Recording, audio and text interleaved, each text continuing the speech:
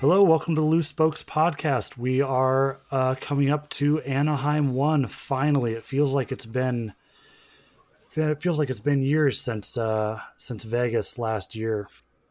Yahoo! Yeah, I've been looking forward to this day for a while. I think ever since um, Jason Anderson kind of started recovering, and I've been looking forward to this day because I really want to see him come back and do something. Why do you think he was so off the beginning before he got hurt? The first few rounds of last year, he just didn't show a lot of speed or confidence. Was he already nursing something, or was it the concussion from off season before still affecting him, or what? Because he didn't come in as Uh, hot as a defending champ should have. did you watch the preseason video that came out yesterday? I didn't get around to it. Did he explain it? He mentioned it. And of course, who knows? I don't know how much these guys are transparent and truthful about all this stuff. But if Jason Anderson is being truthful, and I have no reason to think he's not, he said it was because he was fully distracted by the championshipness of it all. He said he came in burnt out by the time the race came around because he'd spent the whole day, being the champion and having all the interviews and all the responsibilities that goes along with it. And we've heard other, first time champs say that too. So The it weight of the seemed number one plate. the weight of the number one plate blew him out at the beginning of the season. He said he had like no concentration coming into the season and it had no interest in racing at the start of the season. Hmm. So I have a suspicion that explains why race one, two, and three were so incredibly different from each other. Just lack of focus. And also, back in 18, he wasn't expected. The expectations were not high for him. When you come in as a champion, and you got that number one plate, you feel like, man, if I don't win, I'm a failure. Right. And the pressure is pretty intense, which that alone can wear you out. And then of course these guys are working out and riding all the time.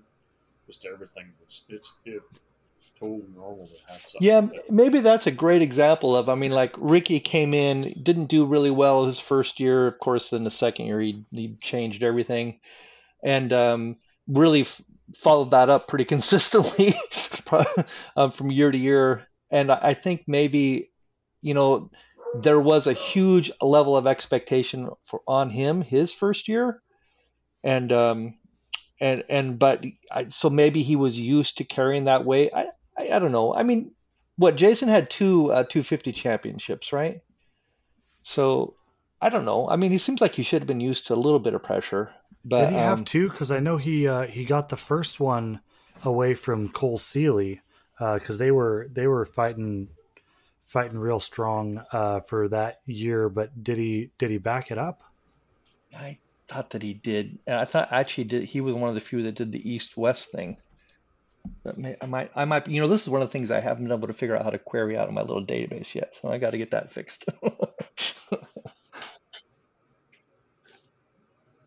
Do you remember, Raj? I am thinking, and I'm also there's a list here somewhere that I've seen recently of all the Supercross champions. Oh, You know, by the way, there's been 22. 22 Uh, unique champions. 22, yes, 22, yes, and the only ones to not repeat is Jeff Emig and Jason Anderson. Isn't that weird? Interesting little stat there that I read, but I can't remember where I saw that a complete list. But that was in the big bike. So in the small bike, yeah, I always go to for the I don't know why, but Wikipedia seems to have really good layout for this stuff. Uh, so let's see, 250, 125 class titles. Who are we talking about? Jason Jason Anderson. Anderson. Just one. Yeah. That's what I thought. I think he might have moved up after that championship because that was the Rockstar team back when it was Rockstar Suzuki. And I know it actually took them a few months into the next year to pay him his bonus, all his bonus money, Oh, that's right. because they were a high bonus, low salary team. I forgot about that. But yeah, Jason's going to be one to watch for sure. I mean, a previous champion, but Cooper Webb's the one with heat behind him. He knows how to manage a championship, and he's done it so many times in the 250s. And he looks like he's got the confidence. He looks smooth, and apparently he's a little bit faster than Osborne even at the test track in Florida. Test track, and he's a bad practicer as it is anyway. So if he's any faster when it comes race time, when the chips are down, I wouldn't sleep on Cooper Webb repeating. I do think he's one guy. His chip is so big, he might win just because he wants to, solely for the reason of not letting anybody give him a hard time if he loses. Yep. That probably has to be a pretty good motivator, huh? Yeah. That weight of that chip is probably bigger than the weight of the number one plate for him. Which is dangerous for everybody else. Yeah, it would be, wouldn't it? Yeah, I just want to see him and Tomac and Roczen up fighting, because that's going to be some emotional battles in corners between those three. They all have their own thing against each other and needing to prove themselves against those people specifically. So if we have those three going 1, 2, 3, no one's looking at the championship at that moment. Hey, so in the preseason, they had a great spot on Cianciarulo and Roczen being practice partners. Mm-hmm. And in the only video spot they had them both on the track, Cianciarulo was in front. Yeah, he's definitely got speed for sure. That's going to be interesting. How that plays out with him this year is going to be pretty cool. I actually don't care which way that goes, and I don't think when we talked last time, I'm pretty sure he's not even on my top 5. But well, you said it'll be interesting to see how many races he can finish. Yeah. Did I say that? How freaking rude is that? But no, I mean, yeah, you look at his seasons, and he's only got the one championship, but he should have had 4 or 5 by now. Yeah, but he can't stay off the ground, Poor guy, man. He's got a lot to learn. I guess Kawasaki's got those guys this year, don't they? They got the guys that could win it all, and did last year outdoors. Mm-hmm. But they can throw it away, because you know what? They both threw it away indoors too. They did. They both did. Yeah, Kawasaki should have had, all of the championships, because they should have had Faulkner on the other coast. Yep. Kawasaki should have swept 2019. Yep. Wow, that was a disaster, wasn't it? It was. Oh my gosh.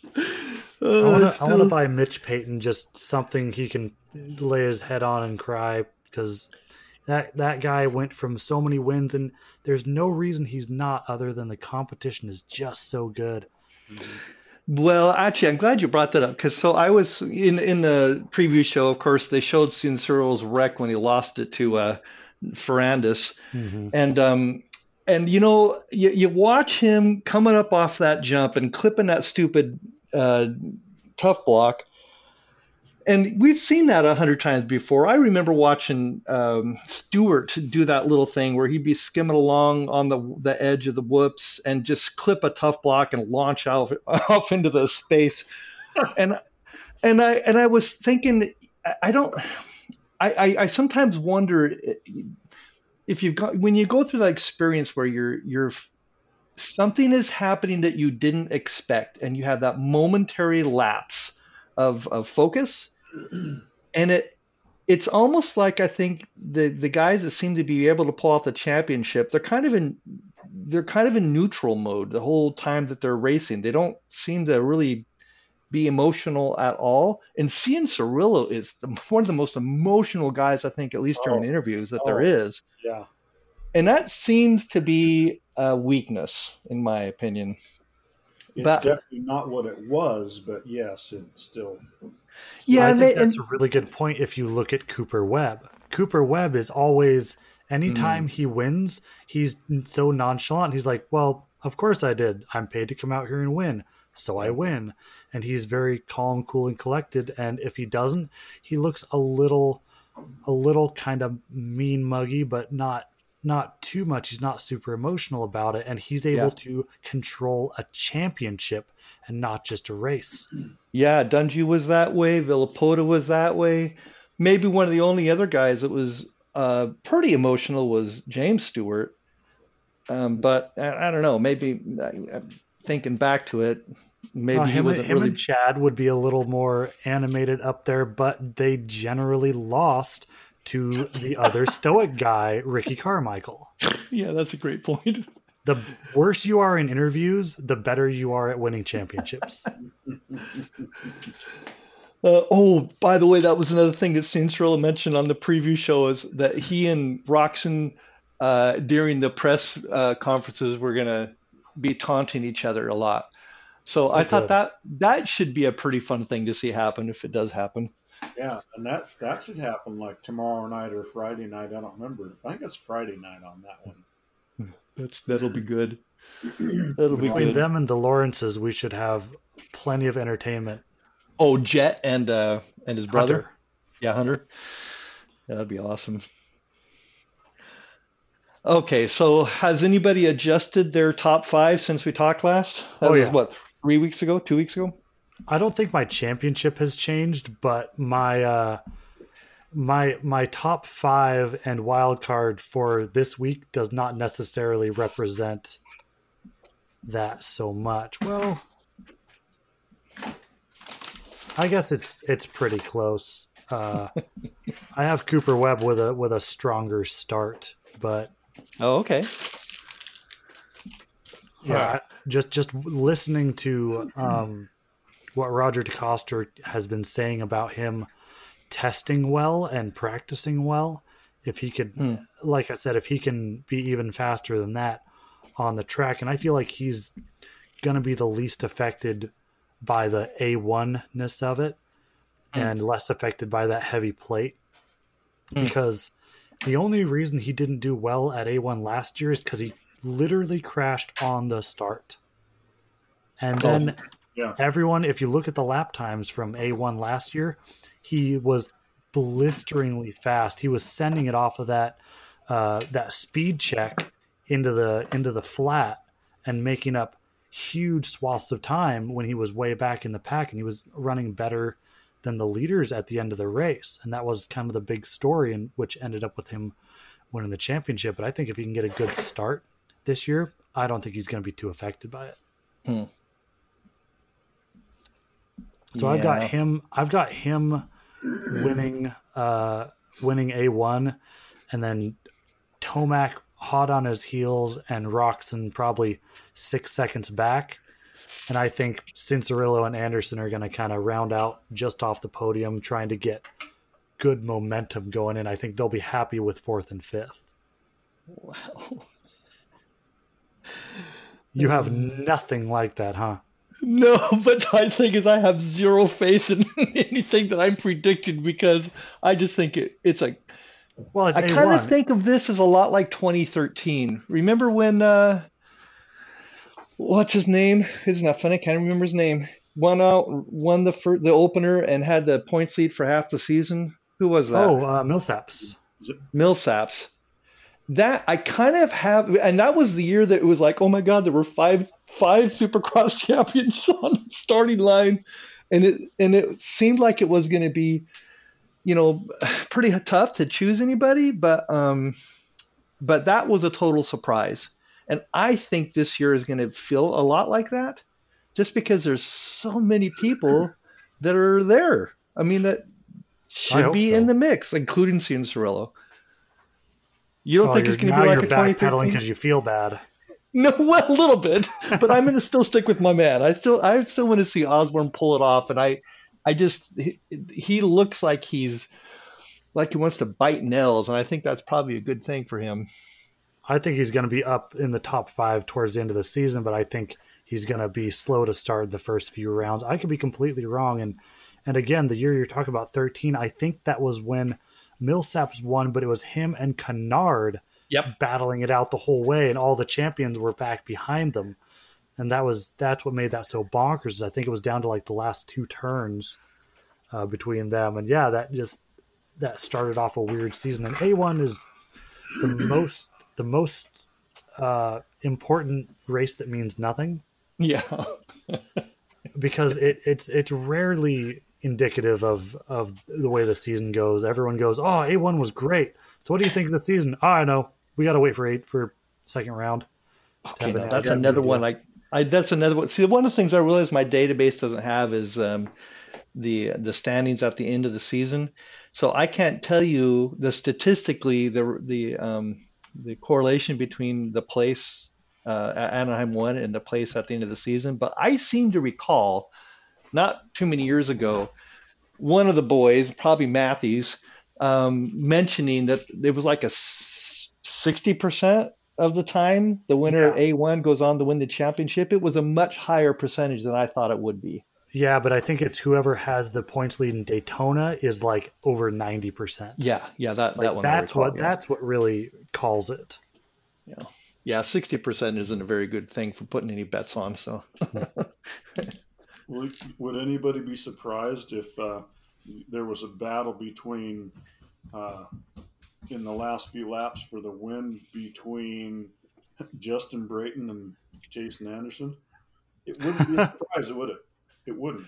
Not a huge one, because I can see Roczen starting slow and Tomac being hot and cold. Like he could have a cold night. Or just be careful, Yeah, they want to go out there and dominate, but the old saying, you can lose the championship. Yeah, you can't win the championship in the first round, but you can lose it.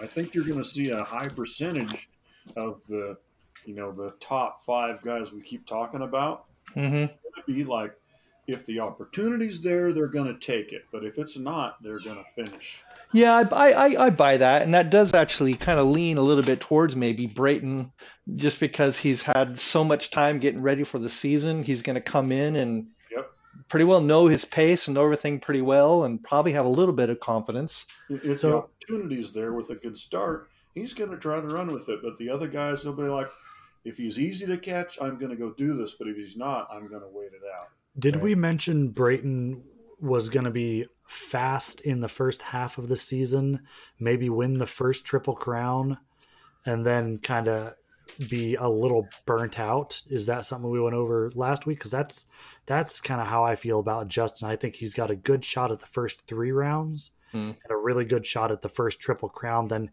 he's going to get tired and he's going to want to make sure he's ready for his real season. Mm-hmm. And just finishing and being healthy.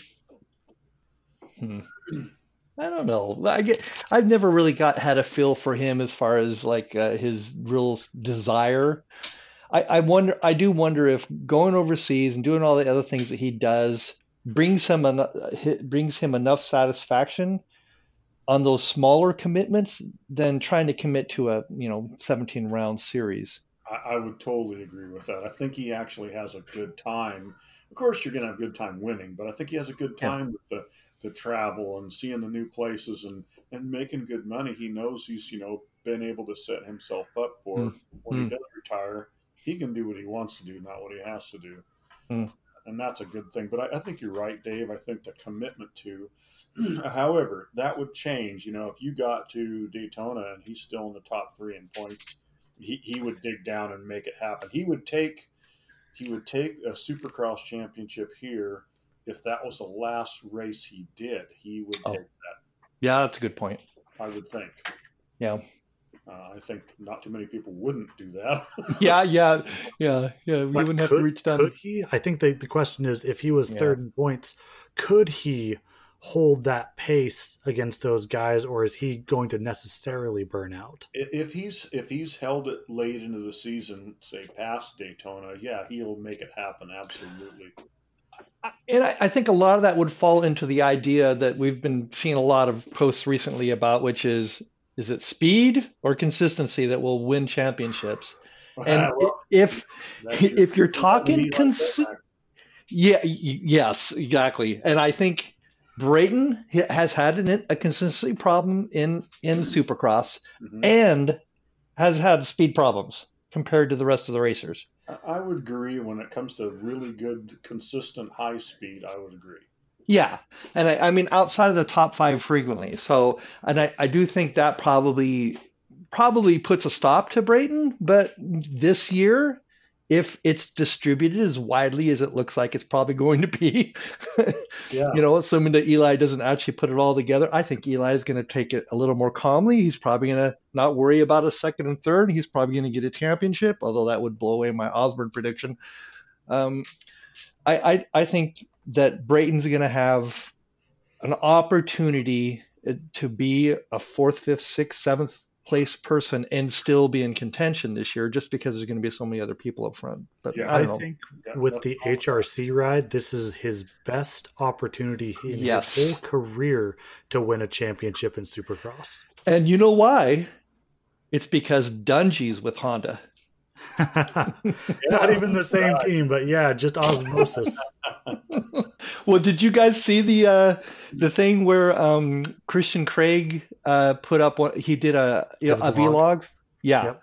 So he mentions how he's not really getting any help from any trainers except for Dungey. Really? Did you? Yes, he mentioned that he doesn't have a physical trainer anymore because not Swanepoel.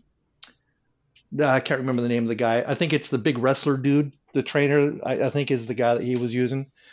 He lost him and is now doing his own program. So he's training himself physically. And on the track, he said he's not getting any coaching right now except for Dungey.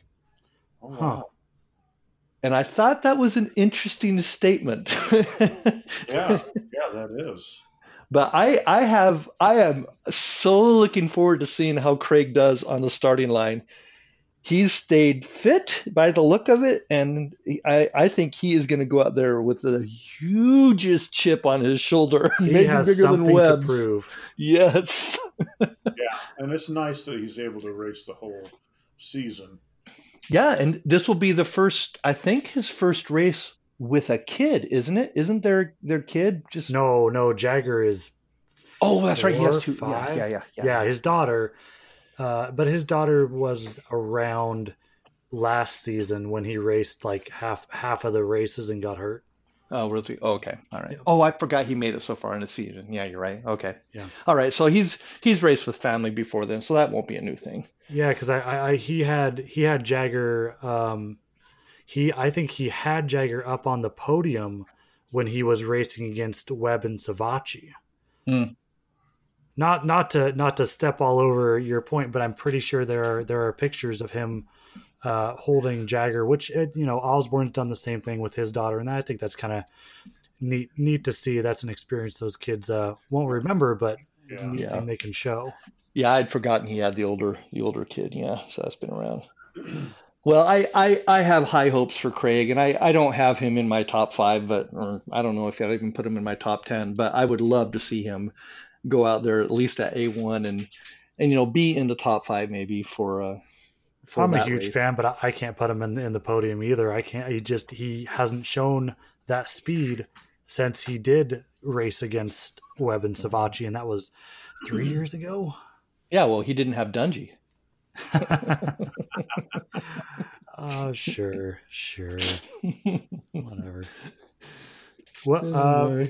So what do we think about Osborne then? Because you've stated that you think he's got the championship. Do you think he's going to be fast to start, slow to start? Roger, what do you have many thoughts on him coming up? Because he's a strong trainer. Like he's always fit and he's very focused. But 450s is another animal.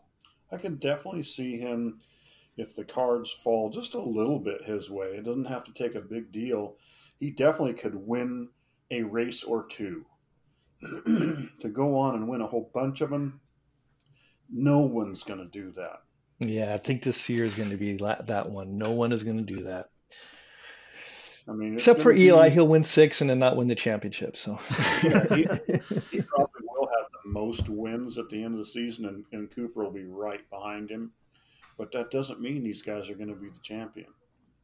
Yep. Mm-hmm. No, absolutely. That seems to be pretty obvious. So do we think we're going to have another season where the person who wins the most races does not win the championship? Like, I feel like we can't repeat that 2 years in a row. I think towards the end of the season, someone will catch fire and the the most race wins will be the champion this year, just because math, that's usually how it works, even with a deep field. Mm-hmm. Yeah, except for the players involved is why. Mm-hmm. It's just how it's worked for Eli for whatever reason. That's just how it's worked. Mm. We could definitely have the person that wins the most still not win the championship, because hasn't it been that way for like 3 years? Well, let's see. Cooper had 7 wins last year and Eli 6. I'm doing my little stats check right now. Okay. So Let's take a look at 2018 here. 2018, Eli had 8, Anderson had 4, and Plessinger had 4, and Musquin had 4. Yeah, so that was the year that the person with the most wins didn't win the championship, was 18 or 17. Oh no, Plessinger was in 250. Sorry. So yeah, it was just Eli, Anderson, Musquin. Let's see what 2017. That would have been Dungey's last, right? Got a few. So let's see. Eli 9. Osborne 4. Now that's something I didn't. Oh no, that was 250. Sorry. Yeah, that's 250. Yeah, Dungeon 3. Dungey's 3, and then Roczen should have 2. 2, yeah. Roczen 2, Musquin 2. Yeah, Eli 9. That's 9. Horribly sad. Over half. So it's happened twice that he's had the most race wins, but not the championship. Yeah, a year before that, so this is 2016 now, Dungey 9, Roczen would have been 250, that was 5, Martin's, nobody else even hardly rated. I gotta filter this thing by class, this is horrible. I'm trying to figure out Roczen, let's see, in 2016? That would have been Roczen in 450s, because that would have been the year that he pogoed his Suzuki at Phoenix. Okay, so he had 5 that year then. So he was on a tear and then threw it away, which we didn't talk much about. Ken, he's coming in, as strong as he's been since his injury. It's been a few years. Yeah, and he's got Dungey, so. I mean, I've got him rounding out the podium this weekend. I think he's going to have a consistent. I don't think he'll be right on Webb and Tomac. I think he'll be back 6 or 7 seconds. I think they'll slowly pull away, and then he'll settle in for third. And that's the be careful part. Mm-hmm. First race. What do you guys think about Roczen then, Dave? He's going to be smart. I think exactly what Roger was saying earlier. He's not going to try for the win if he's not feeling it. Kind of like his outdoor season last year, just take what he can get safely, but still push. Kiefer was talking about how good the Hondas are on Supercross tracks because of their their quality in the whoops. And I was actually just not trying to look to see. Okay, here's my prediction. If there's a long whoop section, and I was looking for the track maps and I couldn't find it yet. If there's a long whoop section in A1, yeah, I will put a Honda on the first position, but I don't know which one. So I don't know if it would be Roczen. Typically, A1 is a kind of a watered down track. Mm-hmm. They don't get tough until third, fourth race of the series. They start stepping it up. I think one of the years it was the second race was on full on huge whoops, but worked their way into it. A1 is typically a not very hard track. And I seem to recall A1 being everybody get in a line and follow each other around a lot. I don't know. I'm not. I don't. Yeah. See, and as soon as everybody is able to go fast all of the time, as fast as they can, I just think that race that's a different race. It is. And that's going to be all about the start. Oh yeah. That's why I think a settle in thing. I like Cooper's such a good starter. Yep. So is Brayton. That's true. And he's kind of more race paced than anyone. All right. Guess what, boys? I'm putting Baker's on the top 3. So I got Webb in number 1. I got Anderson in 2 and Osborne in 3. Well, wow. And only because I think that Eli, Roxon, a couple of the other top contenders are just not going to break themselves to make a win on A1. And that's definitely, it makes sense, exactly what you said. It absolutely does. I'll say But I don't think Anderson- you're right, but I don't think you're wrong. Yeah, exactly. Anderson is going to definitely feel like he has to show. For sure. I think Osborne he is just does. going to be good, that good. He's going to be good enough to be third every single race this season. I just am, for some reason, feeling that way. And I do think Webb is going to come in looking pretty damn good. I'm gonna have a hard time not. I'm gonna be disappointed that I didn't pick him for the championship, but I'm gonna still pick Osborne. So yeah, I think it's going to be all Alden on the top of the on the podium this term, the A1. There's two pretty decent whoop sections. One's not very long. One of them's kind of medium length, and then lots of rhythms, lots and lots of rhythms. Are there a lot of 180s or a lot of 90s? There's there's 1, 2, 3, 4. Wait, 1, 2, yeah, 4 180s and 1, 2 90s, and then there's kind of a great big sweeper. Oh, there's another 180. So yeah, there's Darn it. five. Where are you finding this, Raj? They've learned their lesson. They're putting 180s in because you can't pass on a 90. Yeah. There's a whole And bunch. it keeps the speeds down. This definitely does not look like a fast track. Okay. Well, that's good. I think lower speeds makes it a little bit more interesting. Yeah. Technical. It's technical, and they aren't just going so fast. Though I got to say, it is pretty cool when they come in at like Monster Energy Cup or when they come into the stadium and they're rolling like almost 70. Tapped out in fifth gear. Yeah, that's pretty sweet, but that's not really Supercross either, you know.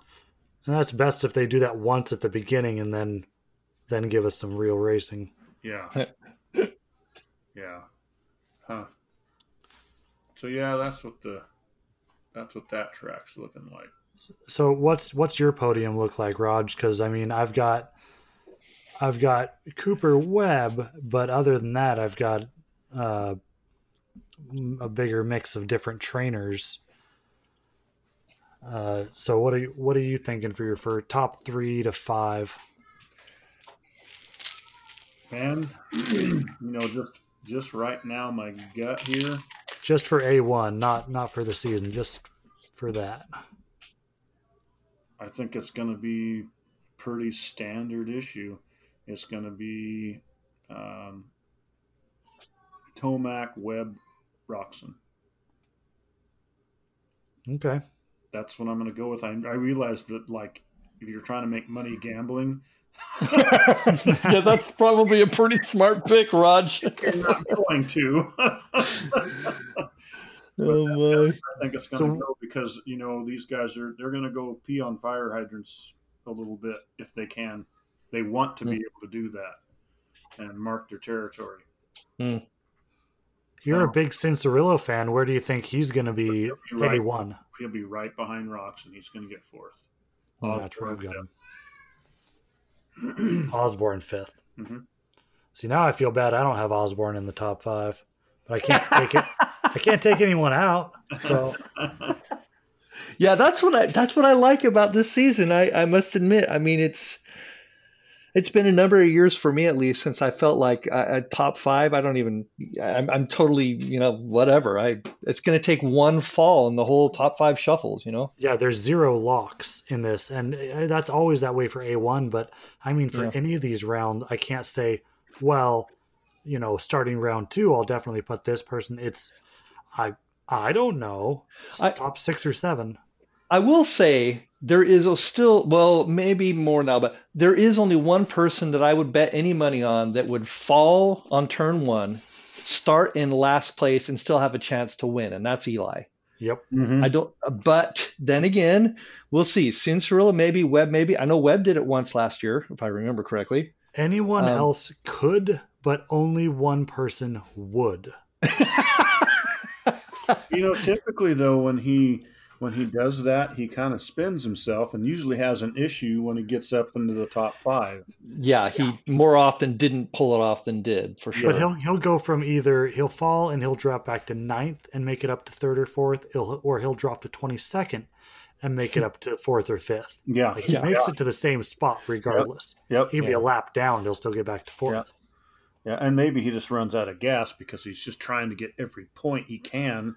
Mm-hmm. He might not be sitting back there going, "Well, I'm going to the front." He's just like, "I got to get every point." Which is very, very grown up of him because he's lost enough races to know that it matters. Yeah. Well, it almost seemed like funny a lot of times when he does crash, he's in the lead and maybe it's hard for him to concentrate, at a high enough level to not make mistakes. Mm-hmm.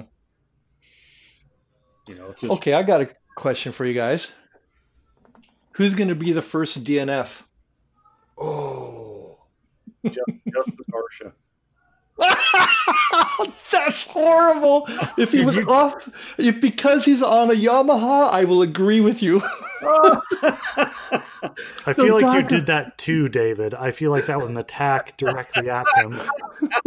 No, you know what? But the guy, on the other hand, the guy could win A1 this weekend. He was last year. Yep, that's true. So he's got it in him. But it was in the rain last year, and not that that's a bad thing. It just is a different race condition. It doesn't. I believe it's supposed to be like 75 or something this weekend. So I haven't looked. So the weather's going to be good. I haven't looked at that. I was looking at the weather report earlier tonight. But I there's a little asterisk for me. There's an asterisk next to his win last year. Well, it was. Remember what I said earlier about if the opportunity presents itself, certain guys could win, and he was up there, but Dean Wilson was gone, and he probably should have just let him go, but then he realized, no, I got to chase this guy down. He dug deep, and stayed up and got it done. And then didn't do it again the whole rest of the season. Right, that's just it. It's sorry, but it's the ups and downs of Justin Barcia. The guy can. It is. But you know what? We talk about intense riders. I mean, not many guys can wring the neck of a 450. You're right. You're right. You're right, and I think this is one of the reasons why that top 10, I think, in this season is pretty fascinating to look at, because, damn, there's a lot of people that can be in the top 10. Yeah. And I think easily 10 people that can be in the top 5, which is still pretty amazing. To answer your question, this makes me sad. This hurts me a little bit to say, but if he didn't have bad luck, he'd have no luck at all. Who's going to DNF is going to be Joey Savacci, and it makes me sad. Is Joey going to be there? I'm looking at the entry list right now here. Just a minute. What's he number? I can't do it. 12? 17. 17, and he's not. Oh no, he's still out with the heel, huh? Yes. Yep. So you're right, Ram. He's the first DNF. That's DNS. No, that's a DNS. Yeah, did not start. Okay, who else does Suzuki have? Because they're going to lose their other rider. That's the thing. I was going to say Hill. I believe Hill will be the first DNF of the day. Ooh, I think so. Okay. I think the gate will drop, and about 5 laps in, Hill's going to crash out. Oh, man, poor Suzuki. No, which is totally wrong. But he rides a Honda. No, he's down on a Suzuki. Justin. Yeah, because. No, you're right. He's a Honda. That's right. He went to Smart Top. Honda. Yeah, that's right. The only Suzuki guy is Freddie Noren. I thought he was 250. He's 450, and and the question there is, will he qualify? Oh boy! I think he's qualified for 3 or 4 450 mains. That went from bad to worse. Yeah. Now can a factory Suzuki qualify for Supercross this year? Well, I thought Martin would. Absolutely will. Now that he's on a 250. Martin and Dakotas are their 250 guys. Yeah. No, hold it. No, No, I no, thought they- Alex was back. Yes, 250. Yeah, Jeremy Martin is still at Geico on a 250. Oh, okay. I thought he was back on a 450 this year. Okay, so 250 with Alex. Yeah, okay, that's too bad. Yeah, Suzuki's a little slim this year, aren't they? Jeez. Kyle Cunningham, he rides an RMZ. He'll qualify. Wait a minute. Jimmy Dakotas is racing 450 because he's probably racing 250 East. He's Yes. racing 450. So Yes. he'll qualify. There we go. And Adam Entignat. I took that. Oh. He'll probably Oh. get in. He's riding an RMZ. I've got my answer. Because if it can't be Savachi, then it's got to be Stewart. Oh, that's too accurate as well. He's going to Although win his heat. He's going to win his heat. he looks really good. And last year, right up till Glendale, I had a lot of hope for him. Including the race he crashed in, like he was blisteringly fast. Yes. He was showing not James speed, but his own version of it, and he was ripping. But so was Justin Hill when he filled in on that 450. Malcolm Stewart's going to get like 6th or 7th this weekend. He's going to. He'll be in fourth or fifth, maybe third when he crashes out. Oh. That's what he's gonna make a great showing, and everyone's gonna be excited for next week. These are terrible questions to ask. Who's going to DNF? I know that. didn't I was figuring one of the two of you would have said, "Let's not include that question." Terrible. Well, it's funny. Maybe if we say it out loud, it won't happen, right? Yeah, right. Exactly. Oh, you know what? Maybe their points will get wet. That's hilarious. That's an old man joke. That is pretty funny. Yeah, they fogged up the distributor cap. Yep. Clogged their carb. I don't want anybody getting hurt. That's not No. no, And I'm hoping I think it's just going to be one of these guys going to not have a good start. They're going to crash out early, and they're just going to get, "Hey, I'm not ready for this. I'm going to get ready for next week." And that's how I the took first it, DNF. guys. Yeah, like a mechanical failure. That's what I thought with Savachi is he was going to go out there and he was going to have a mechanical failure or he was going to get tied up with a lapper and it was going to twist the bike a little bit and he was just going to push it back, shaking his head. Like that's where my mind went. Not anyone getting hurt. We wouldn't entertain that, but. Here's somebody that we need to talk about, but I don't want to. Oh no! Oh yeah, here we go. I forgot for a second who we were going to talk about. So now we are no longer talking about DNFs. Oh no! I got to preface this.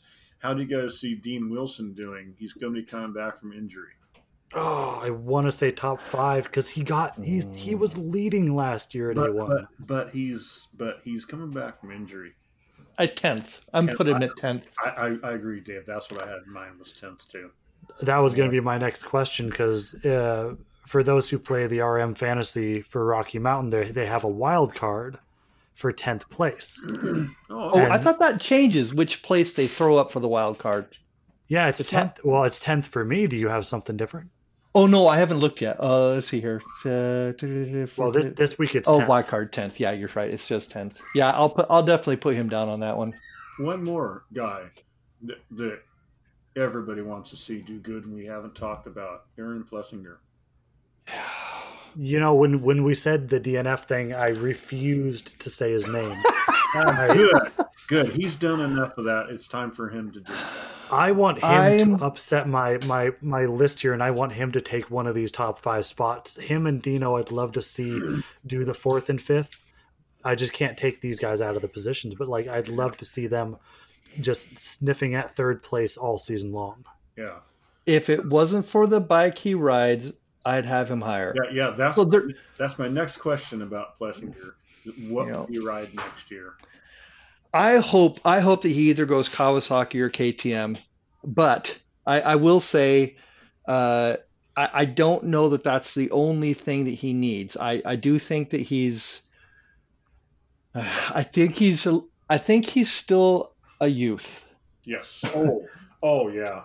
You know, And he's older than a lot of the people moving up to the 450s, that's right? not the way he behaves. He's hanging on to his youth for everything that he can. And I think he even says this, he wants to keep it fun. Yeah. And I think every time we hear somebody say they want to keep it fun, you automatically just scratch them off the podium. Yeah. Because the people that are on the podium, none of them are having any fun. so let's just say that Marvin Musquin calls it quits. Then Aaron Plessinger take that spot. Oh, that would be fantastic to see. Because him and Cooper are good friends. They work well together. Yeah, that would be a powerhouse. He won't go to Kawasaki because Kawasaki is going to stand pat for at least 3 more years. What they have. Yeah, no, they're not going anywhere. They'd have to hire a third rider. Yeah, Cianciarulo won't switch, and Eli won't either. Yeah, and Honda's going to stay. But Eli's got 2 more years, best case, in my opinion. He's 28. Yeah, he's got 2 years, best case. I think this year might be the end, but I don't know. If he gets his championship this year, he's going to want to prove that he could do it more than once. Right. Yeah. What I want the answer to be is that Suzuki is able to restructure a little bit and find money and hire him on, because I think he would be a good get for them. Maybe that's what they're doing. Maybe they are saving their money a bit this year with the intent of making a bid at him, because unless he goes out and starts doing really well this year, he's not going to have the highest stock come silly season. Well, they did say 2021 Suzuki's on episode 4 of the RacerX thing preview. They said Suzuki is supposed to be putting more money into the 450 in 2021. Well, there it is, and Plessinger would be a great get for them. Yeah, that's not bad. And he would probably be he'd probably be the guy there, depending on who they keep or who they bring up. Because honestly, I think he's worth a little bit more than the other riders that they have. Not to make judgment on a person, but he's got the championships, whereas those other guys haven't gotten it done yet. I just think Plessinger under Baker and the man under DeCoster, I think Plessinger would grow up. And I don't know who they've got over there at Suzuki. I mean, who's the leader, the person who's setting the tone? I think it's all private. I think that's part of their problem, is that they don't have, because is that still JGR? Yep. No. Yeah. Yes. Oh yeah, it is. Yeah, it is. Yeah, it's JGR. Yeah. So don't they go over there at Club MX? And isn't that where Gareth Swanepoel is? Swanepoel, right? And I forget that's the. Yeah, you're right. That is where they go. I remember hearing about that. Well, Plessinger already used the Swanepoel. Yeah, that might be a fit. Or at least he did in the 250s. Yeah. Yeah, I thought you a pretty cool idea, that whole thing. Another thought would be, although the problem with it is Supercross only, so maybe it's not an option, would be smart tops for him. But he needs to be doing outdoors. That's his. He needs outdoors bad. Yeah. So that's okay. What's going on with Honda? We have 3 premier Honda teams now: Smart Top, the answer. Geico, and and American Honda. Andy. What's answer going is on there? They're tired of not having riders on the gate. Yeah, like KTM has Husqvarna and all these KTM teams they've had for all these years. They're tired of not having riders on the gate. They're tired of only having 2 guys that they pay big money, and if one of them gets hurt, what do? And they're tired of dealing with fill-in riders. They're just okay, this kind of money that we would have to monkey around with this, just help these other teams bring them up so that we can always have bikes out there. Okay. So is it all about bikes on the track, or is it about champions? It's about visibility. That's what makes them money. Okay, bikes on the track. Yep. Well, and then their HRC team that they pay real money towards, they have 2 guys to win the championship, and then they have 6 guys that won't crash out and get hurt, and will still be notable. That's what I think. You're making me. I'm gonna do a quick little query here and see what it's been like for Honda riders these last years. Not great. There's been times when Roczen was hurt and Seeley was out. there was nothing Yep. except some privateers. That's back when Intignaps were riding Hondas, but sometimes they'd be the only Hondas on the track. There were a few weeks where Freezy was the highest placing Honda rider. Mm-hmm. And so, and they've been doing so well over at Smart Tops that it'd be silly to not give them some credit back, because they decided they went from those white fenders running the what did they call them? Yep. They wouldn't even use the Honda name, and then they kind of stuck their neck out and went, okay, we'll start kind of talking about Honda, and they put the red fenders back on, and got some good riders and restructured, and Honda took notice and kind of gave them an attaboy for it. And I think having those rides is important to them. And Phoenix Honda, and that way they have riders in.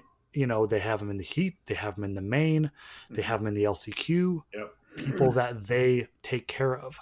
Yeah. When there's times where both HRC riders are in one of the heats, the other heat doesn't have any. They don't have. Yep. They want to be in every race. Yeah. Yeah. So you got to have that visibility out there. Of course, if they could have one guy like Ricky Carmichael, where we got a guaranteed win, that kind of saves them money. But it's kind of hard to buy one rider and win every race, though. They got spoiled a little bit. Yeah. Yeah, so you got strength in numbers. Okay, just a minute here. I've just about got this. Finishes by brand. 250 and 450. So premium and support classes combined, Honda has the most how do I say this? Honda has finished the most times, and has finished and was second place in that case. Okay, get this. Honda has the most second place finishes at 238, has the most first place finishes at 237, and the most fourth place finishes at 209, and third place, fourth place, and the most third place finishes at 194. They have the most first, second, third, and fourth place finishes of all manufacturers. Still? How far back does that number go? This is the entire stats out of the vault. So everything all the way back to the 70s. And that when they had, Lamera, Johnson. Oh my God. Those guys racked them up. Because you look at how much Kawasaki and KTM has won the last 10 years. Yeah, well, that's a KTM, but Kawasaki, you'd think would be way out in front on that. Let me tell you where they are. They're not. He's got a lot of wins with because they've had some strong riders. They had Dungey and Roxon and Carmichael. Okay. Well, let me tell you where they stand. They are fifth in overall number of wins, but the place for that was 13th. They have their first occurrence of the maximum number of places is 13th, and they had 192 of them. Wow. The next one is 7th place. They have the most 7th place wins, and they're 184. Huh. Wow. But see, they hadn't won previous to what, 2011 or 12? Right. Exactly. That's a pretty short order when you go back to 75, I suppose, is how far back. Is this KTM or Suzuki? Suzuki. Oh, Suzuki. Yeah, this is Suzuki. Oh, yeah. I'm surprised. Oh, yeah, what about the Carmichael years, Well, he was mixed Honda and Suzuki. Yeah. Remember, he had 4 years on the Honda. Mm-hmm. Yeah, he had a short career, I suppose, in years. 05 and part of 05, 06 and part of 07 on the Suzuki. That's it. So that's not very long. That's so weird that he's such a brand ambassador. Yeah, isn't that? And I do want to touch on that because there was an article that went up about everyone kind of switching brands after they retire because Pastrana's going to KTM, which two-stroke, obviously, but that does happen a lot with people. They retire and then they go to a team that they didn't necessarily have all of their success at. Do you think maybe it's just a team that they maybe liked a little better, or because there was less pressure there that they have a better memory of it, or is it just money? We probably just answered that one. It's a comfortable situation for him. It's what they ask of him. Villopoto, he doesn't have to go to every race. It's not a requirement, so he probably doesn't. Even Dungey said he's not going to all the races. They want that freedom to do what they want to do. We all do. So I think that has something, that has something to do with it. Obviously, money does too, or they might not even bother. So do you think they treat their retirement team, I'll call it, the same way that they treated their race team, where they're going to go somewhere and they're going to look at what do they want me to do? How much are they going to pay me to do it? And what is the environment like? And that's what they do, instead of, now that I'm retired, I want to go to the team that I had the most success with, because it's not like you're trying to win more championships. So it's more, what are you going to be doing day to day? It might be where their friends are too. Look, Trey Canard is back hanging around Honda a lot. Mm-hmm. And that was where he had his most success. Oh, and did you see he's officially their one of their test riders now? Oh, is he? Yeah, he actually was on the preview show for the FIM preview show, and is testing for, it looks like, for Roczen. Interesting. Yeah. Huh. Well, Dungey said he wasn't going to be doing much testing, so yeah, he's an owner. He's going down the Roger DeCoster path. Mm-hmm. That's what he's doing. Yeah, he isn't. And to say he isn't going to end up at KTM one day, he probably will. But he can't. He couldn't ever be an owner there. That was definitely a glass ceiling. He wasn't going to be able to break through. Okay, well, so there was an interview that DMXS Radio did with Roger DeCoster a few weeks back, right after all this happened with Dungey. And David Iser asked Roger DeCoster some very point blank questions about it, like, how do you feel about it, and how did you hear about it? And if I remember correctly, David, in the article, Dungey said that he called Roger to let him know that he was going to take the deal, and Roger was a little disappointed but understood. Is that about what the article said? That's the same thing I heard. Yeah. So Roger said that's not how it went down. He found out via the Instagram post. Oh, DeCoster said this? Yes, this is DeCoster in a phone interview with DMXS Radio. Said, it's like, oh no, I saw the interview on the post on Instagram, and gave him a call and said, "Hey, Ryan, what's going on?" And he's like, "Oh yeah, I felt like it was what I needed to do," and he said he was a bit upset because Roger was a bit upset because Roger's like, he never called. He said, well, what, like, why did you do this? He says, well, I wanted to do more and I didn't feel like there was a spot at the table for me there. He's like, well, Ryan never asked. He's like, maybe he couldn't have had a spot to buy part ownership of the Red Bull team, but he said, we have strong connections with the Butler team, which is privately owned, the TLD team. He not to put words in his mouth, but he basically said we could have gotten him part ownership in any of the other KTM teams, the Rockstar team, the TLD, or the Butler team, without, or even that he probably could own most of Tedder. Yeah. So it seems to be kind of two different ideas of how that went down. Where DeCoster feels a little more like, okay, well, if he wanted that, he never just talked to us about it. Listening to how Dungey was explaining how he was basically, this came up out of the blue during a road trip with whoever the guy is that was running, or one of the guys that ran. Not Ziggy, the Geico? other guy. Yeah, what's Jeff his name? Marczek. Is that who it was? I can't remember the name. I remember it wasn't one of the top guys. It just remember it was one of the guys. Yeah. And the way it did sound a little bit odd how Dungey was explaining how the conversation went, and that he made a decision basically based on this conversation in this car.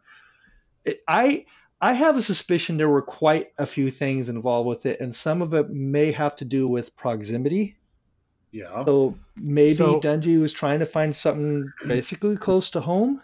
Dungy did grow up with that guy, like when he was young, and he even, Oh, yeah, he even jokes about one time he asked him for a ride, and the guy wouldn't give him a ride.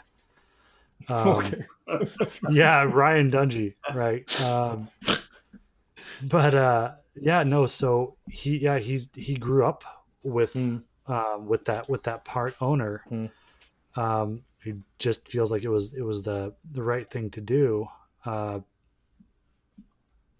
hmm. I've You know, almost if you got the were the owner of a team who brought Honda a championship, that's going to be a pretty freaking big deal Yeah. at this stage in the game. And maybe Dungy is thinking that big, be the person that things turn around, that be the person that represents Honda in a turnaround. And that could be something that maybe he's looking at as a way to make a mark. The long-term business, that would be Yeah. a big deal.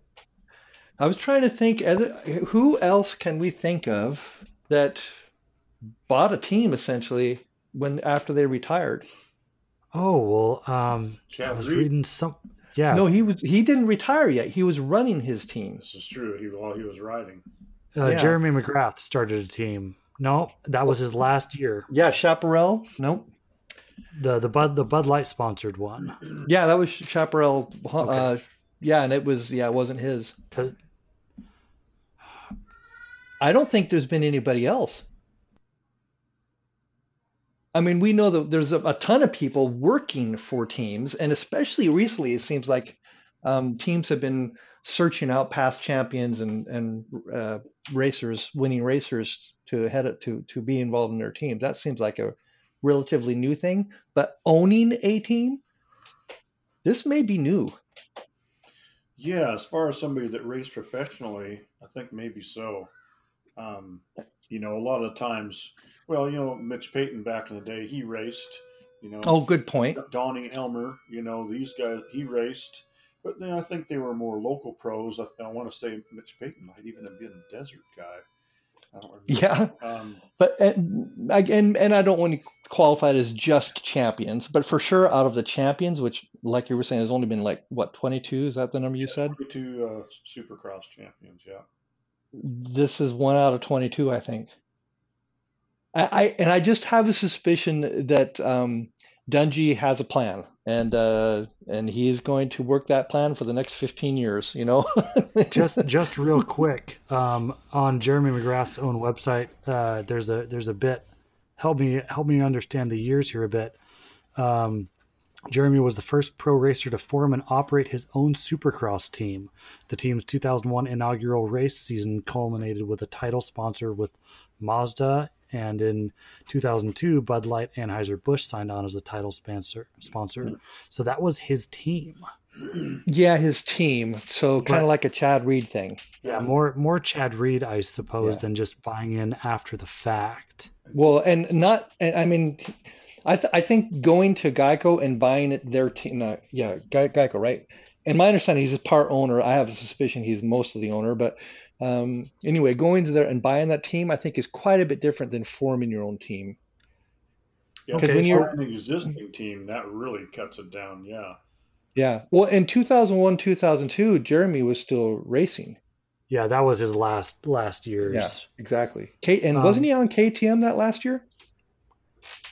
I was pretty sure that was a Honda. Not I have to go back and check. right. The KTM was a short-lived thing. He did like 2 Yeah. races, and then you're right. He retired on Honda because remember he pulled the whole shot on the CR250 and did the knack. Oh, that's right. That I remember that. Yeah. Okay, one last thing on Dungy. So we talked about this a bit off mic, Roger and I did, but of the teams for him to buy into, other than the affiliation he already had with the part owner, would there have been a better team to buy into in his position? Like TLD isn't as strong, but it's something he could build up. It's something in that vein. My thought was Star, but is that a full factory? It's not a full factory team. It's kind of a good comparison between Geico and Star, absolutely. Because Star's arguably got the strongest team right now. I mean, I don't think you can buy into Pro Circuit. I feel like they've got a pretty good handhold on that. Oh yeah, Mitch won't let go of that. Yeah, I'm not sure you want into the Suzuki team at this point, JGR. But like JGR Star is still Yamaha, right? Yeah, it's Yamaha, but I don't think it's full factory. I think it's privately owned. Yeah, but it's Yamaha. Why would he buy into that? Because it's a Yamaha 250. Well, that's a good point. Yeah, you're right. Oh. Well, I think that maybe you just keyed on to something. I think, the opportunity that he's looking for isn't the 250 opportunity. I'm totally guessing here, but he's a premier class multi-time champion. He is going to want to see that happen for his team. He's going to come in with the exact same attitude about it. So I can't imagine that there are very, very many other teams that have full-fledged 450 and 250 with championship hopes.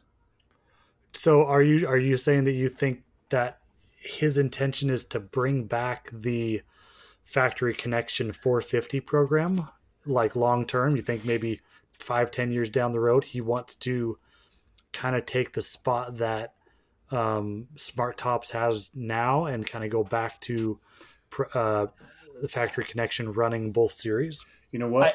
Better than that. You know what? Because they need some 450 outdoor stuff.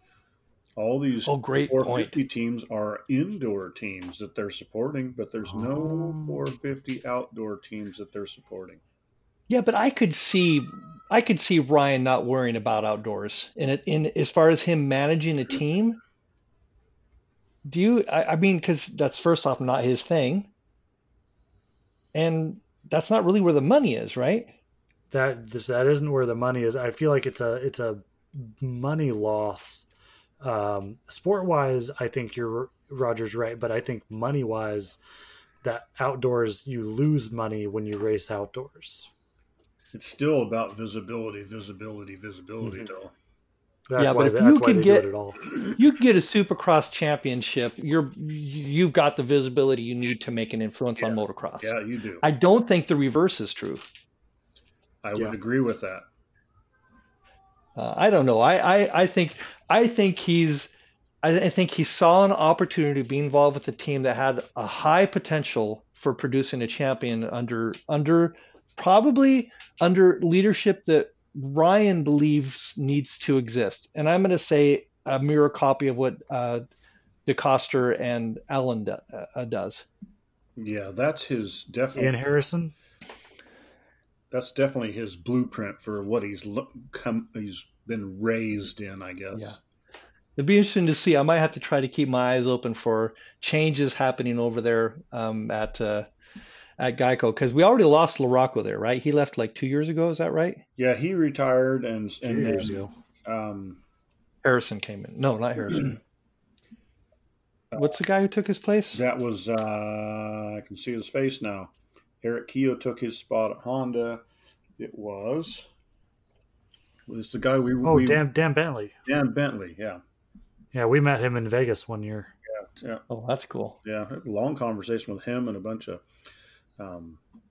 customer service guys and stuff. From Honda, like one guy was Honda Automotive. If you ever want to meet some of these guys, go to the Energy Cup, and then afterwards you go to the Hard Rock Hotel. There's a circle bar in the middle. We saw Justin Barsha. That was one of his worst years at Energy Cup, and he was playing craps, I think. Something he was playing like 20 feet from us. Yeah, yep. We saw a few other people go through too. That seems to be where most of the riders stay, is at the Hard Rock. Mm-hmm. But so that was Dan Bentley that is running the 250s now. He was the 450 manager. Yeah, but he retired in August. Yeah. So I don't know actually. Oh, maybe team manager. I just got to GeicoHonda.com. Team manager is Josh Weisenor. Oh wow. Wisenor. Don't know him. I don't either. Something to look up. Yeah. I don't know. I'm excited for it. I mean, I've only let's see. I have only owned two Hondas, and I have both of those still in my garage, in my trailer. And Well, what none of the about other that bikes other have bike? Do you still have that other bike? Yes, I do, but that one is sunk Oh, in gold. we're not I going have to the name same names, track are we? record. I don't mind being one of the last Cannondale owners in Oregon, but yeah, I wish I was one of the last Cannondale owners that had a running Cannondale. I Oh don't think God, there's any of those left. I think you're set. it is getting to the point where I'm thinking there's literally no way to maintain them anymore. ATK, I think, still has some parts, but I've noticed people are complaining they're having a hard time getting them. Mhm. Well, pull out the engine and put one in that works. And then It's you'll not only worth have it. I'll everything just get else. another bike. If I'm ever going to get back to riding again, I'll just get another bike. Probably be a Honda. It's a safe bet. It is a safe bet. Well, let's rapid fire take the last 20 minutes and talk a little bit about the 250s for what we think of A1 results for the 250s because at least one of us found a roster for the 250s. You want to kind of run through those, Yeah, you bet. Raj, and kind of let us know who to expect, and we can kind of make a podium at least. Yep, right at the top of the list, you got Dylan Ferrandis, last year's champion. You, he's definitely the odds-on as I go down through this list.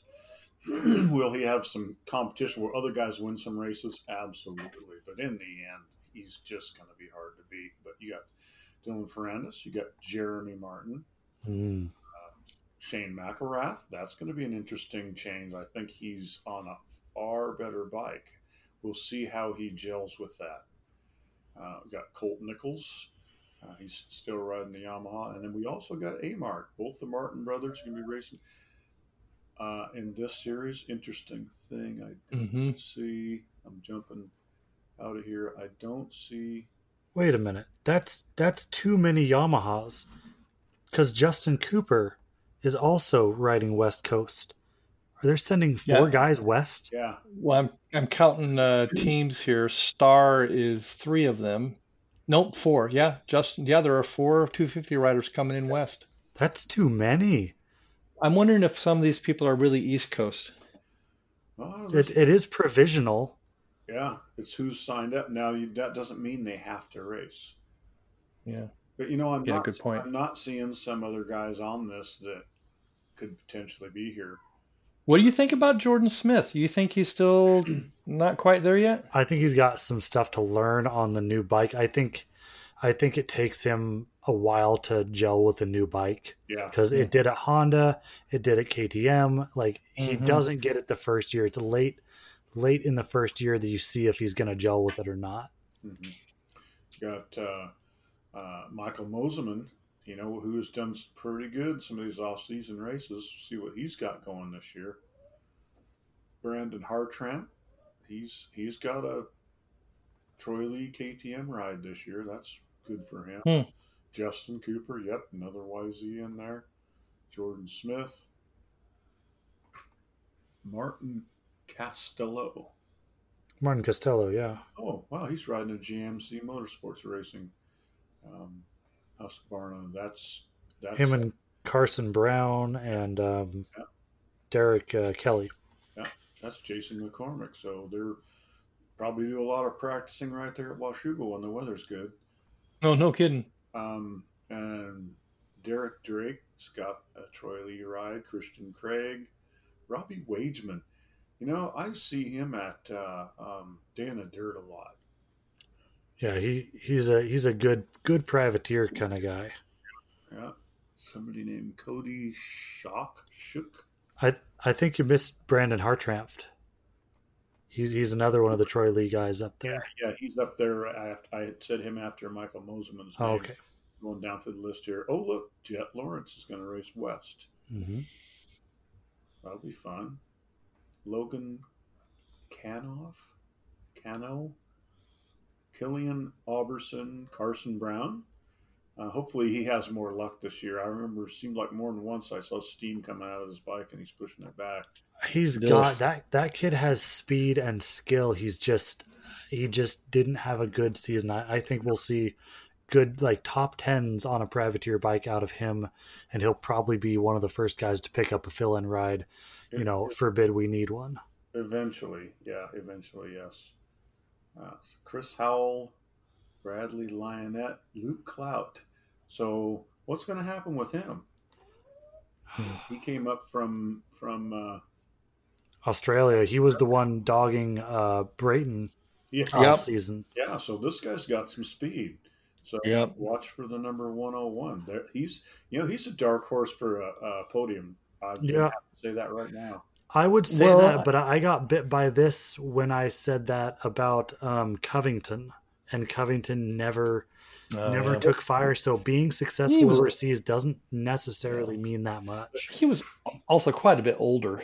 Covington didn't do Supercross though, so that kind of, I think it took it out of him.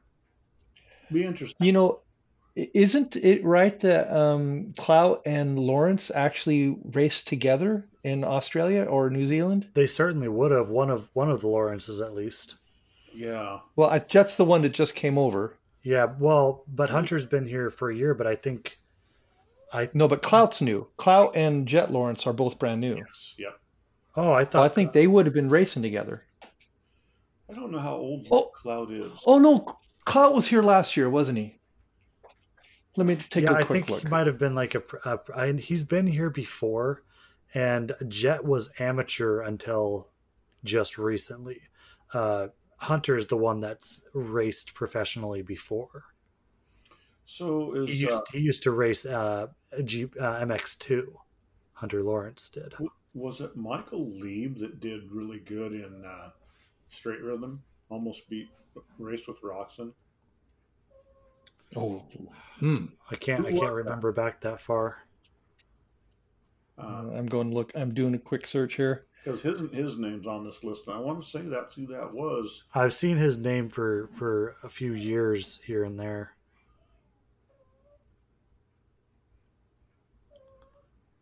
It's pretty much the end of the names that I really know. Yeah, they are. Oh, I got excited. It says Mason Wharton. I just saw Wharton and thought I was going to say Blake. Battleground Wharton. Well, so I thought Vancouver. Yeah, I had the same feeling when I saw it. I was like, oh shoot. Nope. Well, I mean, I'm all in for Jet Lawrence. I really look forward to seeing what that kid can do. I think it's gonna. I think we're looking at a Roxon style up and comer here. I think he's gonna get a win and 3 podiums and get like 6th on the season because he's gonna get a 12th and a 14th and a 22nd. Yeah. Like he's gonna have a learning season. He's not gonna get hurt, but I think he's gonna be completely up and down because he's young. You think he can win with Dylan Ferrandis in the class? Yes. Yep, because Dylan can't start. Ooh, you got a point there. There's that opportunity thing. All you have to do is you have to go far enough away because he will close any gap. Yeah. But you need to have 20 seconds on him before he gets back to second place. Yeah. So here's one. Maybe not. I was thinking parallels between Dylan Ferrandis and Tomac. Maybe not. Well, they're both so starters, but Tomac has a better ability to start. At least he's shown more. He is more consistent, better at and they both work through the pack really fast, and they can go 3 laps without changing the gap, and then take 3 seconds out in 2 laps. Well, I'll tell you one thing that's for sure: when Ferrandis moves up, we know who's lost his ride. There's no way that they're going to keep Justin over Dylan. Yeah. Oh, yeah. If he stays with Yamaha, that Ferrandis has got the ride. That's where he'd go. Yeah. I agree. But I think they'll keep him because Plessinger will leave, even if he's offered an extension. If he gets an equitable ride anywhere else, he'll go. And Ferrandis will take that spot. Yeah, I don't think they're going to pay two top dogs. I think they're going to pay a top dog and then get a support rider. Well, they're going to pay a top dog, and they're going to throw some money at Barsha. Not top ride money, but Yeah, but he wouldn't take it. wouldn't he I though? don't think Because he- he I did don't have to think buy so. his own Honda and do the Energy Cup a couple years back. I Yeah, think he's but- just happy to be on factory equipment. Yeah, we'll see. We'll see. I don't know. I don't think it really matters. It's on the Yamaha, so it won't really matter. So Well, you know, it's a loss anyway. So now that we're bashing Yamahas, seriously, if Dylan Ferrandis moves up, which he'll have to if he wins the championship, I'm nodding already. I am nodding. kick me, but is he committing like suicide, moving up to the big Yamaha? A little bit. Like Justin Barsha did, like Yeah. Cooper Webb did. Cooper Well, Webb shoot. did, like James Buckinger Stewart. doing James James Stewart. I did The list is really long. I did read something somewhere, and it was just in the last few weeks talking about 2021 for Yamaha, where they were going to do like a complete, like they did in 09, a Mhm. complete revamp of the bike. They have to. They They're going to got to tilt start that over. engine in the right direction. Maybe. I mean, but the 250 works. You know the other bike that did that type of exhaust with the tilted motor. Oh, no. Well, it didn't do a cyclone exhaust. It was a straight pipe. Well, yeah, they did a straight pipe that was about 4 inches long. Yeah, it was. Yes, I'm familiar with the brand. Yeah, reverse tilt, and yeah, everything else very similar. It was ahead of its time. Yeah. Well, when the funny thing is when Yamaha did that, I thought to myself, okay, it proves that engineers think there's something to it. Mhm. But maybe it proves now that engineers don't know what they're talking about. You know what? It's funny when you talk to people that have ridden them. I have not. That the biggest thing they notice, and you can even hear it with a GoPro, is the sound, because that carburetor is sucking right in front of you instead of down at your feet. Oh, And the yeah. sound is completely different. Yeah. But So that help me out here. The new Honda, they kind of did that a little bit, didn't they? They have a more it's straight through intake. It's straight down, but it's not from the front. It's not straight down either. It's angled down, but it's not straight down. And I'm not sure what the advantage to that is, but maybe getting your intake further away from the cylinder and the heat, maybe, I don't know. Or if it's not having to make a 90-degree turn at the valves, it's just going straight through, for flow. But Is there any reason to try to predict winners in the 250 class? Dylan Ferrandis is going to win. There's really not any reason. It's Is just Jeremy Martin going to be second? He's gonna be second or third. Because you've got McElrath, you've got Smith, you got Nichols, those Justin guys Cooper. are gonna be, those guys are all going to be right there. Jeremy Martin's definitely a podium player, but Dylan Ferrandis is going to win unless he gets a really bad start and can't get around another couple of Yamahas. But that's Okay. I'm going to say Ferrandis, and then it's going to be Martin and Justin Cooper. You're talking about A1 or the season? A1. Oh, A1. Okay. yeah. I would agree with those choices. That's exactly what I would do. Well, I'm going to go for the end of the game, and I'm going to say it's going to come down to the last round. It's going to be between Lawrence and Ferrandis. Oh, Lawrence and Ferrandis. I think that Ferrandis is going to dump the bike at the top of the Palo turn. Actually, what's the last round this year? No, the Palo was the outdoors. Never mind. the last I round. keep remembering that one where he dumped the bike on outdoor Yep. championship on that corner at the top of the Palo Raceway. Oh man. I felt so sorry for the guy. I think Lawrence is going to actually do a lot. I do think I don't expect him to be on the podium here in the first round, but I think I'm going to go ahead and do it because I'm the guy that bought the Cannondale. I'm going to say that Lawrence is going to get the championship. This will go as well as that decision. This will. Awesome. I would love that. It would be fun to watch him up there eating donuts. Mm-hmm. Yeah, that's right. I forgot you mentioned that. That's great. Yeah, I think that'd be great. I don't think that Alvin Baker's going to want to hire him while he's doing that, but he'll probably have it in his contract if he ever goes to a Baker factory. You know, you're fired. No donuts. I'm firing you if I catch you with a donut. Who was it that ate Skittles? It was Zach Osborne, wasn't it? Oh, I don't remember that. Well, Faulkner was doing pixie sticks last year, right. so that was a sugar replenishing thing though. Actually, purposefully. I think the donuts thing was kind of like a joke, right? Yeah. But he was eating them at Monster Energy Cup. He was chowing them things down. It's awesome. That's why it would be fun if he was on the podium a lot to watch him. Yeah, eating a donut. Yeah. Can you imagine the donut manufacturer that's trying to get in on that one? He'd have a Krispy Kreme sponsorship. Absolutely. Jules or Dunkin' Donuts or something. Oh, that'd be great. If he did it enough, someone would step up. And it's probably not against the rules. So yeah, that'd be sweet. All right. Well, my top 3 for the 250 A1. Dang it. Yeah, Ferrandis. Ferrandis first. I'm going to say Smith in second. Jordan. Ooh. Just because I think he's, how many years has he been now? 4. Oh, no, he switched brands. That's right. I forgot he's on. Oh, but I like him on the Kawasaki. See, I think that team is going to do something pretty special with him. He's on So I'm thinking him in second, and I'm going to say Coop in third. This is his 5th year. It's his 5th year. Wow. Yeah, Coop in third. Okay. That's my guess. Okay. Well, I think those are great.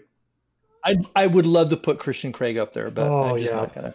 But he's got to at least show a podium before we can. Yeah. He'll get 6th or 7th in this race. Yeah, I think that seems pretty reasonable. Wild card pick right there. Yeah. Pro Circuit only So has many one years of guy experience. with it, so What's I don't that? see any. See, good? I only see the one Pro Circuit bike on here, unless I'm missing somebody.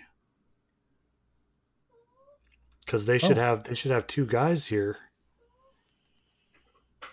and so they either need McAdoo, Marchbanks, or Faulkner on this coast. Oh yeah, look at that! Yeah, they're not there, so they're all going east. Wow. If they really load the East Coast, that means they're afraid of Faulkner, afraid of at least Ferrandis. Yeah. That seems a little. Oh yeah, I guess yeah. Faulkner, Ferrandis. Yeah, okay, yeah. Ferrandis would still take Faulkner. So who would ride for Yamaha East? Well, that's the problem is they've got 4 of their 5 guys. That Star, or you mean factory? The Star 250 Yamaha. Look, they have 4 of them on this list. That's the thing is they're not necessarily all going to show up, but it does still show. That's true. It's provisional entry list. Yeah, they might. I'm wondering how many of these teams are still picking. They are, because the only other guy they have is Ty Masterpool, and I'm thinking he's on a 450. Mm-hmm. So yeah, they've got to split those guys up. Yeah. I mean, putting I'm gonna unpick Justin Cooper because they're gonna put him on the other coast. He's their other fastest rider. Oh, you mean for A1? For A1, he won't. Oh, you think Justin they're going to Cooper switch him won't be out? A1. They're going to have Dylan Ferrandis and either Colt Nichols or Shane McElrath as a backup, but Justin Cooper is going to be East. So, oh damn it! So I'm leaving him on my board just in case. Ferrandis and then Jeremy Martin and then Jordan Smith. That I'll put Smith in there because he has the ability to go fast, especially in a weirder race like this. Yeah, and this is year 3 for him, right? Year 3 and first year on the Kawi. For Jordan Smith? Yeah. No, is that right? Yeah. He had 2 years of Honda. Oh my God, I forgot about Honda. he came up with RJ Hampshire. Okay. They graduated up the same year. Yeah. But he Okay. missed the All first right. year of Supercross with an injury. Jeez, I totally forgot about that. All I remember is watching him at the Munster Cup and thinking, "Oh my God, that guy's going to be great," and yeah, then him disappearing for a little while. Yeah, like 2 weeks before the Supercross season. You know. So hold it. When we were talking about DNFs, sorry to go back to that. I Oh, said 250 Hill. DNFs, huh? Okay, Alex Oh, Martin. that's a good one. What was the third one? Wait, I have Hill, Stewart, and who was the one you chose, Raj? Justin Barsha. Barsha. That's right. Yeah. Okay. Sorry to make you repeat it. Sorry, Justin. Okay, DNFs for 250, half the field. I don't know. The first DNF, but the trick is who's the first to DNF for the night. Wow, I have no idea. It's going to be one of these many people. It'll be one of the guys we don't know the name of. These main guys up here, they're just gonna send it. They're all punks, and they just keep it pinned no matter what. And Yeah.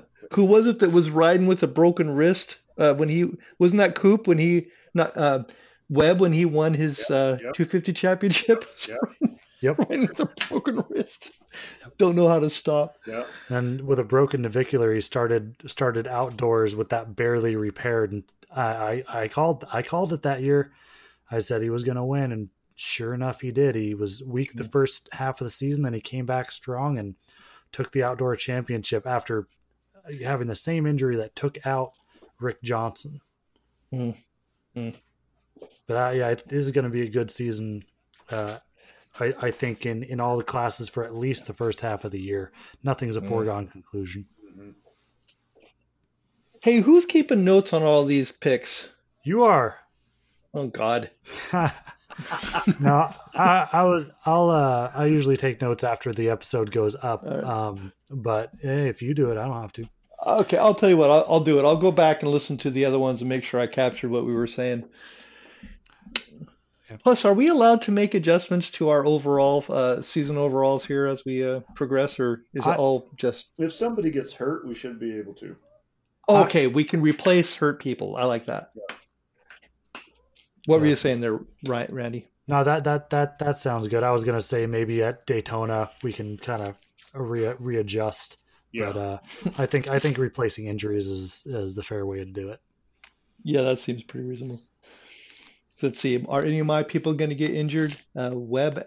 No, Osborne. I see. That's why I got to go back and listen. Well, how I can't many remember who Yamahas I do you did for have? second and third. Yeah, none. Why would I put that down?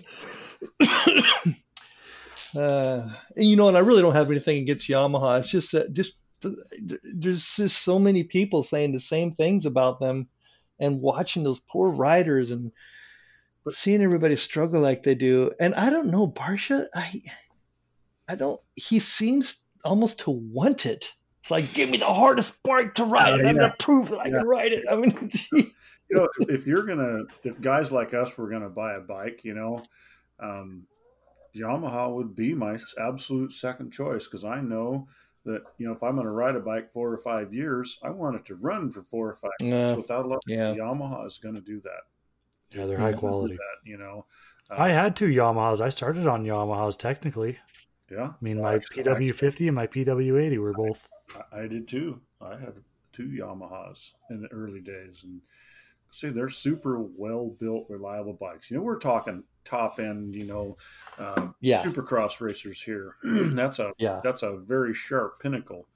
But when it comes to all of us riders riding, Yamaha would be a great bike. There's really no bad bikes out right now. I mean, they're all really good. Just like cars, there's very few bad cars you can buy anymore. But I think if you wanted to have a bike, if you were going to buy a bike that you wanted to ride for 15 years, there's only 2 bikes that'll go 15 years that you could still ride them, and that's a Honda and a Yamaha. I just you don't see 15-year-old Kawasaki's and KTM's and stuff that people that aren't kind of freaks of nature. Go out to the motocross Mm-hmm. track. The older the bikes, it just narrows down to Hondas and Yamahas. I think the good KTM's have only been around for 10 years, so I think we're still yet to see Yes. that. Yeah. Although, you know what? I mean, we've ridden at people with KTM's on the trail, and if parts are going to rattle off of a bike, it's usually a KTM. We've looked for more nuts and bolts. Yeah, we only say that because we've literally had to look for parts off of them. Axle nuts. Anyway, just our experiences weren't that good there. But you know what? When you want to ride a super fast, good handling bike, you're not going to go wrong with a new KTM. Have you ever ridden the reverse engine Yamaha? I have not. Roger? I have not. I just heard that they sound different, but I have not ridden. I remember when you rode my Cannondale, you were talking about how it seemed to be like the bike wanted to stand up.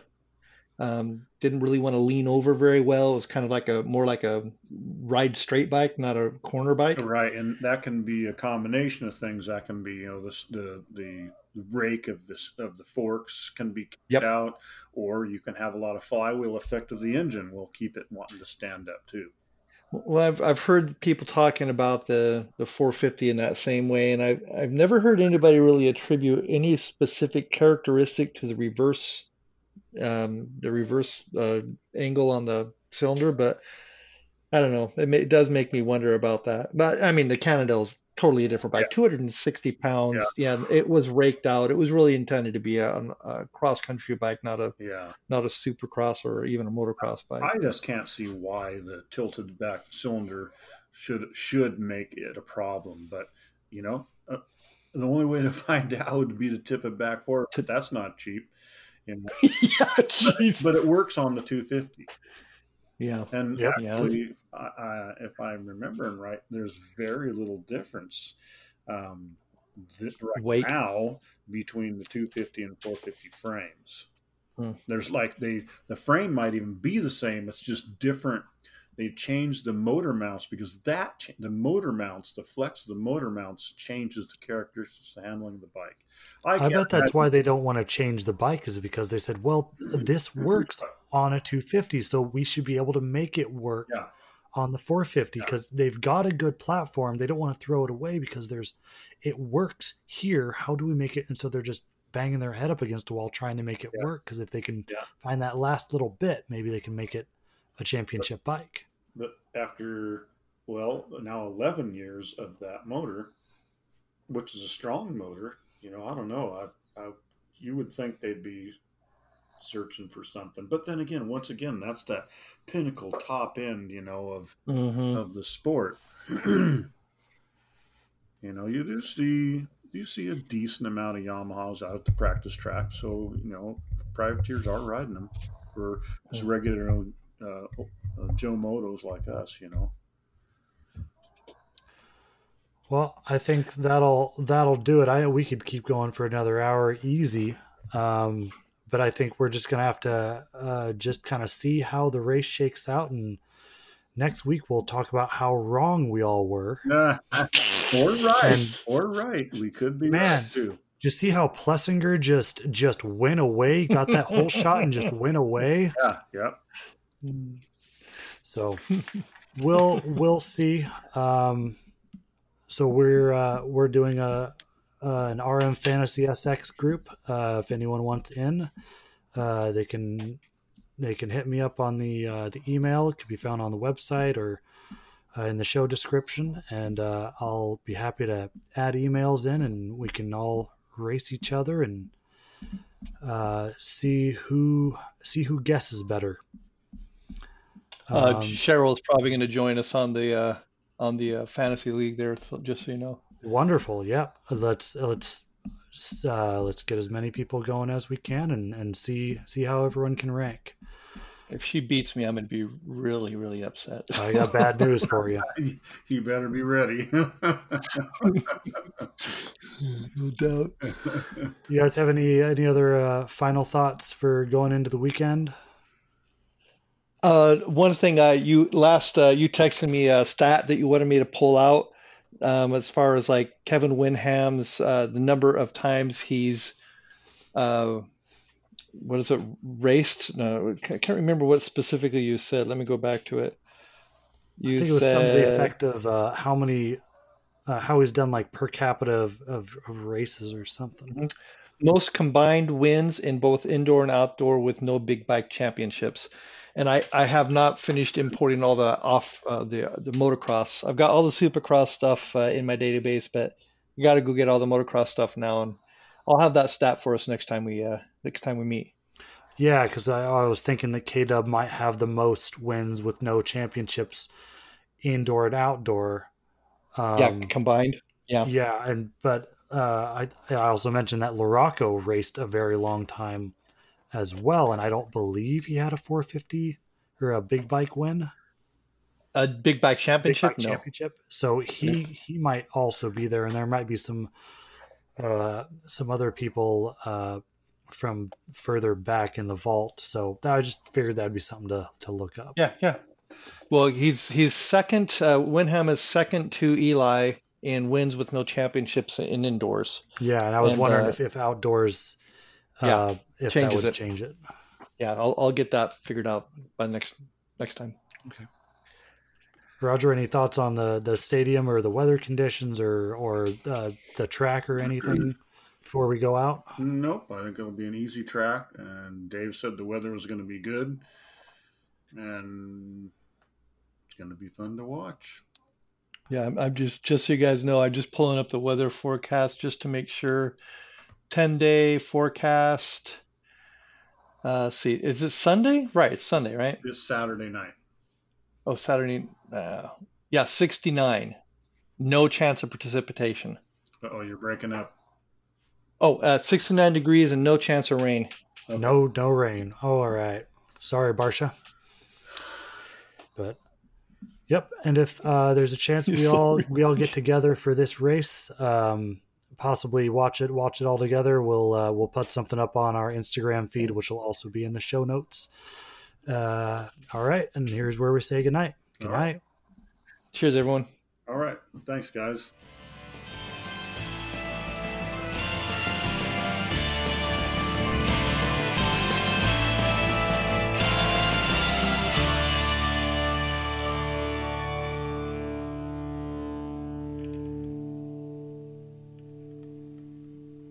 Thank you for listening to the Loose Spokes podcast. A special thanks for Jahazer for the use of their song, The Last Ones, under the Attribution Share Alike license.